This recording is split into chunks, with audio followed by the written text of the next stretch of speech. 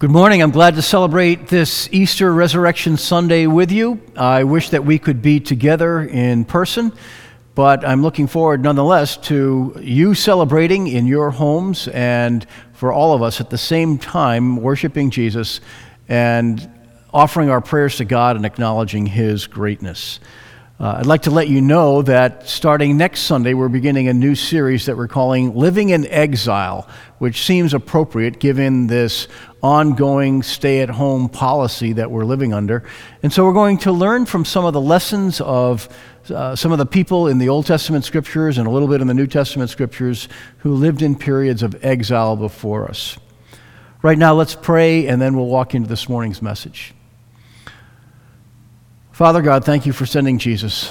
Thank you that the story all comes together as we see the events of the cross and the tomb and the resurrection. Thank you for demonstrating your power over sin and death by lifting up Jesus and raising him from that tomb at the beginning of the third day after he had died on that cross. Thank you for taking away our sins. Thank you for offering us a freedom, a spiritual freedom, a personal freedom, a relational freedom that allows us to make the most out of life. Lord, I pray for our entire congregation all around the South Shore and those who are joining us from other states who've moved away but have reconnected through this online format. And I pray that you will allow us to carry your testimony into every corner of the world that we're in. Allow us to influence other people and not be held back even by the confines that we're living with right now. Lord, we pray for those who are medical people, nurses and doctors and surge techs and others who are working in hospitals and who are literally putting their health on the line every day. We pray that you will strengthen them, that you'll give them courage. We pray that you'll give them faith and hope. We pray for the police and fire and EMTs who are also working hard during this time. And we ask that you will bless them. We ask that you will reward them. We ask that you will make them effective. Lord, we pray for our nation, for our president, for our vice president, for all of the people who are making decisions about health and social welfare at this time. We pray that you'd give them tremendous insight and wisdom and allow them to work together as one team, the scientists, the medical people, the politicians. And we know that this almost never happens, but let it happen now, Lord, for the good of all. We pray to you as the God who stands above creation, and we ask that you would pour out your mercy into our world and into our nation, and that you would lift this plague that has held us down and held us back. We pray for those who are suffering, that as they reach out, that they would find you, and they would find your comfort and your grace and your strength. Guide us now on this morning as we look into the scriptures, and specifically in Mark chapter 16, that teach us about the resurrection of Jesus. It's in Jesus' mighty name we pray. Amen. A young mom was questioning a group of kindergartners about the Bible's creation story. And she asked them a couple of questions. What did God make on the first day? And what did God make on the second day? And this group of kindergartners answered well. They answered correctly. They told her that God had separated darkness from light on the first day, and he'd separated the waters from the sky on the second day. Encouraged by that, the young woman then asked them, and what happened on the third day? And one little boy, beaming with enthusiasm, immediately called out, on the third day God rose from the dead. While that child's answer was not the right answer for that particular discussion about creation, it was the right answer when we're talking about the death and resurrection of Jesus. We're gathering online this morning to celebrate the most life-changing event in history, that on the third day after Jesus had died on the cross, he rose from the dead, conquered the power of sin and death forever, and has the ability to offer you and me a kind of hope and new life that is absolutely transformative. Welcome to Easter Sunday celebration here at North River Community Church. We are celebrating wherever you are. And the people of North River have been building toward this day for 15 weeks now, since the opening week of January. Our journey with Jesus has taken us all the way through the Gospel of Mark, looking at one chapter each week. As I was thinking about Easter in the year 2020, it seems that we are approaching Easter in the context of a great fear that is all around us. Have you noticed the spirit of fear that is around you and around the conversations of the people who are in your lives too? This fear seems to show up in a number of ways. The fear of COVID-19, fear of a destroyed economy, fear of lost jobs, the fear of giving the virus to somebody else. I happened to be in the hospital a few weeks ago for an afternoon, and it was amazing how everybody was gowned up and masked up, and there were no visitors anywhere, nobody but patients, and the fear was all around that place. We're also dealing with a fear of squandering this season of isolation, and a fear of wondering if God is trying to teach us something. There was one European university professor who found in a search that he did that the word prayer was skyrocketing in the number of internet searches that were going on. And there's also a fear that we're living with of not knowing what comes next. When will we go back to school? When will we go back to work? When will things snap back to the way they were? Will they ever snap back to the way they were? That observation about fear matches up with something I had not seen until a few weeks ago as I was reading through Mark's account of the resurrection of Jesus. The first Easter Sunday was cloaked with an atmosphere of fear. Let me walk you through some of the fears of the first Easter. First, there was the trauma over Jesus' death. Mark 15:37 says, "With a loud cry, he breathed his last." The disciples and friends of Jesus had watched him suffer and die on that cross. According to the Bible, there is no doubt that Jesus died. A Roman centurion certifies to Pilate, the Roman governor, that Jesus was dead. Then Pilate officially gives permission to Joseph of Arimathea, a wealthy man from Jerusalem, to take down Jesus' body. He wouldn't have done that unless he was also acknowledging that Jesus was completely dead. The Gospel of John places John at the scene of the cross, along with Jesus' mother, Mary. And here Mark records that Mary Magdalene, Mary the mother of James the Younger and Joseph, and Salome, the wife of Zebedee, the mother of James and John, was also there, and they all testified to the death of Jesus. Now, there's also no doubt among ancient non-biblical historians that Jesus' death was real. Tacitus, writing in AD 16, wrote of Christus, who underwent the extreme penalty under the hands of Pontius Pilate. And yet, his movement grew and spread even after his death, going all the way to Rome. There are several other historians. I'm not going to bore you with all of those details, but let me quote one. Josephus, who was a general in the Jewish army, who later on defected to the Romans, and he wrote a history of the antiquities of the Jewish people. This is part of what he wrote in that volume. Quote, "Now around this time lived Jesus, a wise man, for he was a worker of amazing deeds and was a teacher of people who gladly accepted the truth. He won over both many Jews and many Greeks. Pilate, when he heard him accused by the leading men among us, condemned him to the cross. But those who had first loved him did not cease doing so. To this day, the tribe of Christians named after him has not disappeared," unquote. So we find that there was the trauma over Jesus' death that they were dealing with. There was also grief over his loss. So Mark 16, verse 1, begins with this thought. "When the Sabbath was over, Mary Magdalene, Mary the mother of James, and Salome bought spices so that they might go anoint Jesus' body." The burial of Jesus had taken place so quickly that there was very little time for anyone to grieve properly. Joseph of Arimathea, a wealthy Pharisee, had asked to bury Jesus before sundown. He wanted to do that before the Sabbath would start at sundown, when the Jewish people were to do no work. So there was no time for the women who cared about Jesus to tend to his body and put on all the finishing touches that women would give rather than men. Joseph and Nicodemus had hastily wrapped Jesus' body. They'd bought some spices and they had wrapped his body with those spices. But now Mary Magdalene and this group of women had bought more spices on Saturday night after the Sabbath ended, and early on Sunday morning, they were coming down to the tomb to add these spices. Either there was a sense that more spices were needed, or that guys couldn't possibly get this right, and that the grave of Jesus needed a woman's touch.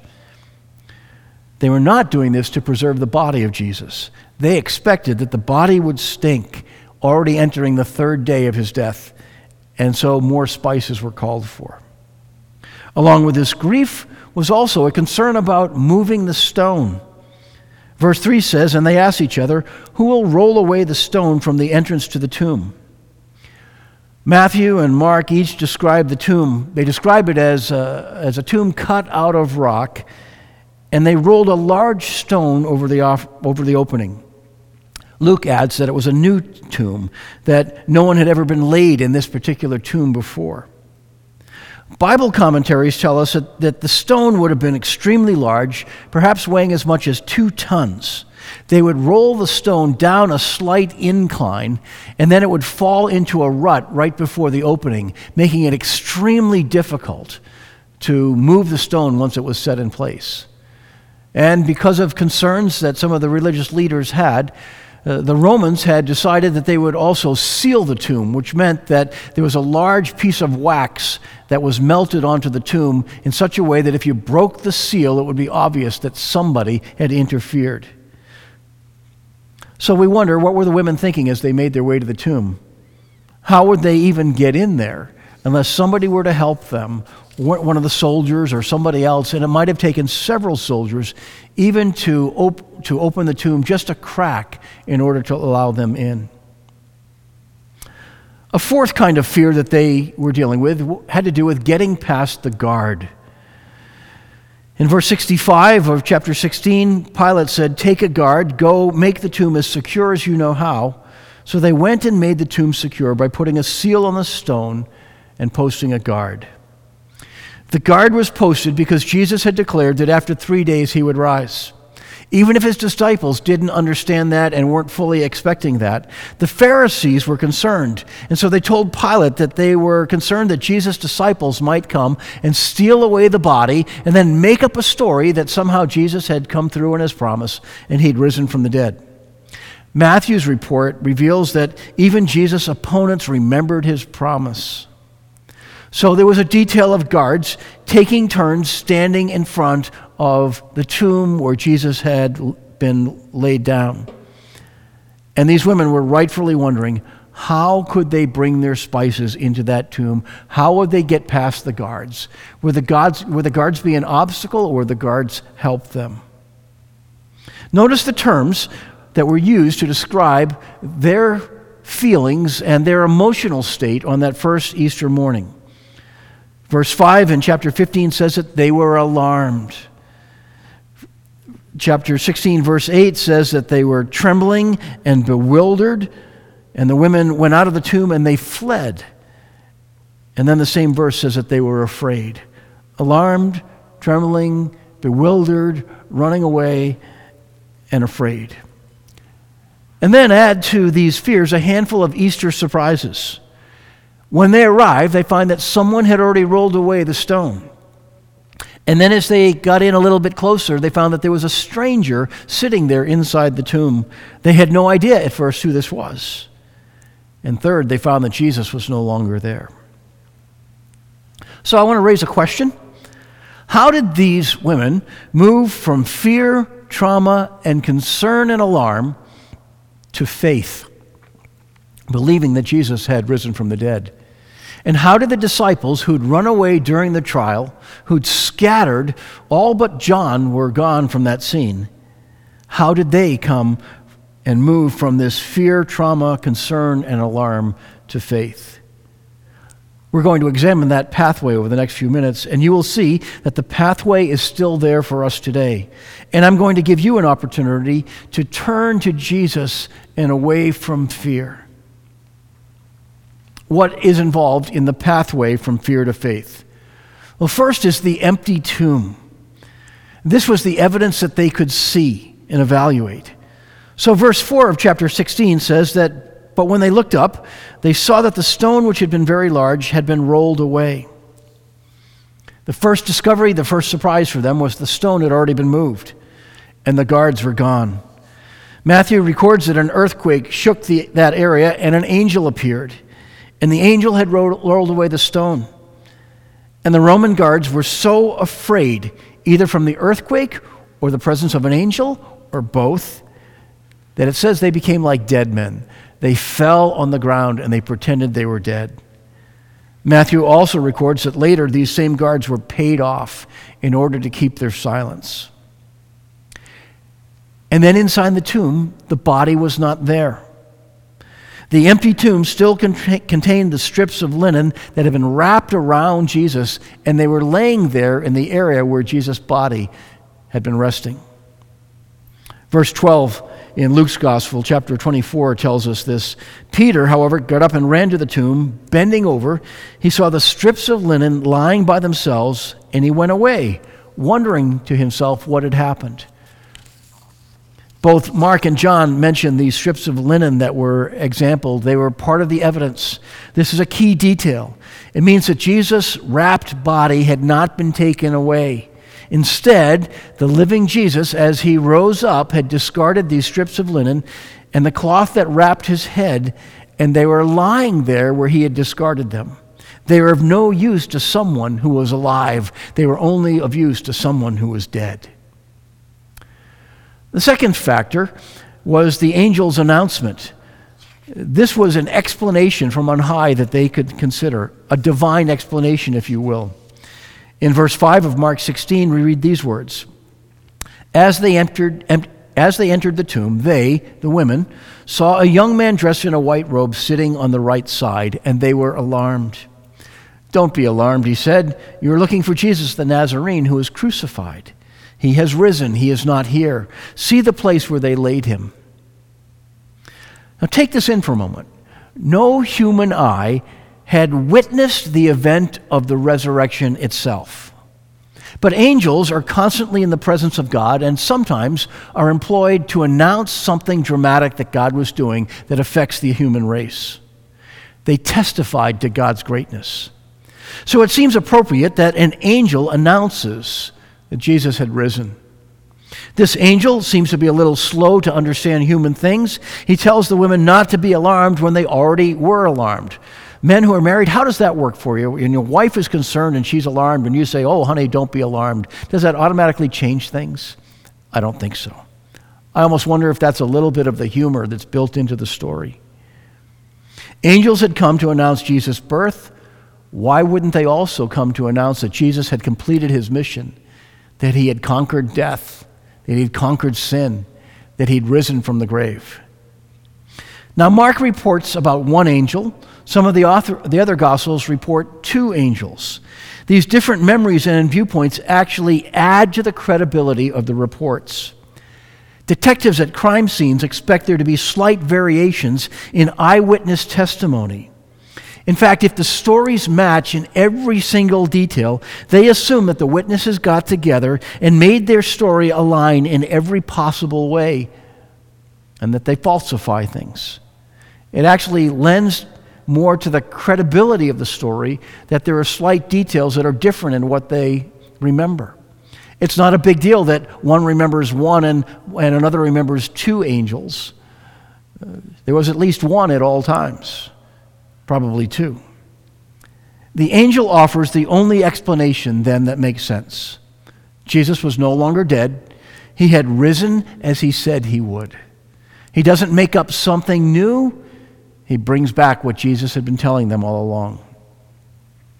The third factor in this pathway, along with the empty tomb and the angel's announcement, is remembering Jesus' words. These were words, these were things that they could ponder and think about. Luke 24, verses 6 through 8, read this way. He is not here, he has risen. Remember how he told you while he was still with you in Galilee. The Son of Man must be delivered over to the hands of sinners, be crucified, and on the third day be raised again. And then Luke writes, then they remembered his words. Mark recorded 3 times when Jesus told his disciples in advance what was coming their way. In chapter 8, right after Peter confessed that Jesus is the Christ, he warned them that the Son of Man had to be handed over and he would be killed, but he would rise on the third day. In Mark chapter 9, he says the same thing, that the Son of Man will be killed, and after 3 days he will rise. In Mark chapter 10, Jesus is on his way to Jerusalem toward the Passover with his disciples. And there again he says they will condemn him to death and will hand him over to the Gentiles, who will mock him and spit on him, flog him and kill him. 3 days later he will rise. So this should have been no secret. Jesus told them he would be killed and rise on the third day because he wanted to prepare them to be able to believe when Easter's resurrection finally came through, when it finally came true. Part of the pathway from fear to faith is examining Jesus' words and promises closely. He wanted us to know. And then there's a fourth factor, encountering the risen Jesus. These were encounters that they would never forget. So Mark chapter 16 and verses 9 through 11 add a little bit more detail to the story. When Jesus rose early on the first day of the week, he appeared first to Mary Magdalene. Then verse 10 goes on to say, she went and told those who had been with him, who were mourning and weeping. And when they heard that Jesus was alive and that she had seen him, they did not believe it. So, put these details together. Jesus appeared first to Mary Magdalene. All four Gospels report that Jesus appeared and spoke to Mary and a group of women. This is interesting because people in that day did not consider the testimony of women to be credible, especially in the Roman court system. Women were not allowed to speak. They were considered to be unreliable and too emotional. Now think about it. If the gospel writers were going to make up a fictitious story that would convince thousands and maybe millions of people in other cultures, especially in that first century culture, they would not have deliberately chosen to have a woman be the first one to discover the resurrection of Jesus. A cleaned up, made up report would not have been written this way in order to convince the masses. But Jesus was far ahead of his time. He wanted men and women to become his followers in that century and in that place and all over the world and all throughout time. Men and women both. So it's interesting that by the end of that day, not only had Peter and John seen the evidence, but Jesus had also appeared to a group of the disciples as he had appeared to these women, and he kept on making appearances to them, to more than 500 people over the next 40 days. Jesus would show up and reveal himself. So Jesus later appeared to his disciples in Jerusalem. They were overjoyed at seeing and hearing Jesus. This crystallized their faith even beyond the evidence that they could see without Jesus being in the room. He appeared a third time to the disciples when Thomas was with them. Thomas had said he wouldn't believe these things unless he could see Jesus' wounds and he could touch them himself. And then Jesus shows up and he calls out to Thomas and he says, "See here, look at my wounds. Touch my hands, touch my side." Thomas doesn't need to. He sees the evidence with his own eyes and he falls on his knees and he calls out, "My Lord and my God." And then Jesus met them on the shore of the Sea of Galilee, the place where he restored Peter to the gospel ministry. He taught them several times over the next 40 days before he ascended to the heavens, and their lives were transformed from people who ran away from Jesus' arrest and denied knowing him like Peter, to faith-filled leaders who brought God's good news of grace throughout the world, even at great risk to their own lives. When Jesus appeared to Thomas, he also said these words that impact us today, generations later. Jesus said, "Because you have seen me, you have believed. Blessed are those who have not seen and yet have believed." My friends, that's you and I. We can't see the exact same things that the disciples witnessed, that Mary Magdalene witnessed on that day, but we have their testimony. And we have the evidence of their changed lives and of the gospel impact wherever they went. And you and I are blessed when we take their stories and we take the evidence that we can examine in the Scriptures, and we too put our faith in Jesus. Now here's the big idea that I'm trying to get across in this message. Examining the words of Jesus and the evidence that he rose brings peace in the storm to those who trust him today. This is the pathway as we examine the words of Jesus and we examine the evidence that he rose. As we put our faith and trust in him, he brings peace in the midst of the storm to you and me, and he can do that for you today. Let me invite you to make a clear decision to place your trust in Jesus in the midst of the storm that is raging around us. I'd like you to repeat these words if you want to. The words are in the notes that I printed out that I had attached to this message, and you can find them through one of the links on your screen. But repeat after me this thought. Dear God, I believe that you sent Jesus to deal with my sins and to lead me from fear to faith. Help me turn from my sin and pride and to turn toward Jesus as my Savior, my advocate, and my Lord. Today, I am putting my trust in his promises. Now, if you prayed a prayer something like that, I want you to know that you have just begun the process of starting a whole new life that is fueled by the hope that his resurrection gives us. That you and I do not have to walk around constantly being afraid of all the mistakes that we make and of all the times that we've rebelled against God, or even the times that we've been locked up in our own spiritual pride, or the times when you've wandered away from the faith of your childhood. He can set you free from all of that, and he will as you grow in faith and knowledge and confidence. British scholar N.T. Wright put it this way: the message of Easter is that God's new world has been unveiled in Jesus Christ, and that now you're invited to belong to it. And so you've heard the gospel, and some of you have responded all around the South Shore and wherever you're listening. And I want you to know that we have every reason to live with hope and joy in the midst of every trial, in the midst of every storm. And you and I are going to continue to learn how to do that. Come on back next Sunday and join us as we talk about how we live in the midst of exile. That's our new series, Living in Exile. And we're going to unveil several principles that will guide us through this unprecedented time that we're going through. And if you have put your faith in Jesus, we have every advantage and every reason to have hope and joy and faith as we move forward. Let me close with this prayer. Father God, thank you for the way that you are carrying your gospel wider than ever before. Thank you that there are more people who are taking part in our service today as a result of this COVID-19 virus and the fact that we're doing this online than there would have been if we could have had normal services in our church building this week and if we'd done that only. Thank you that you are not limited by a virus.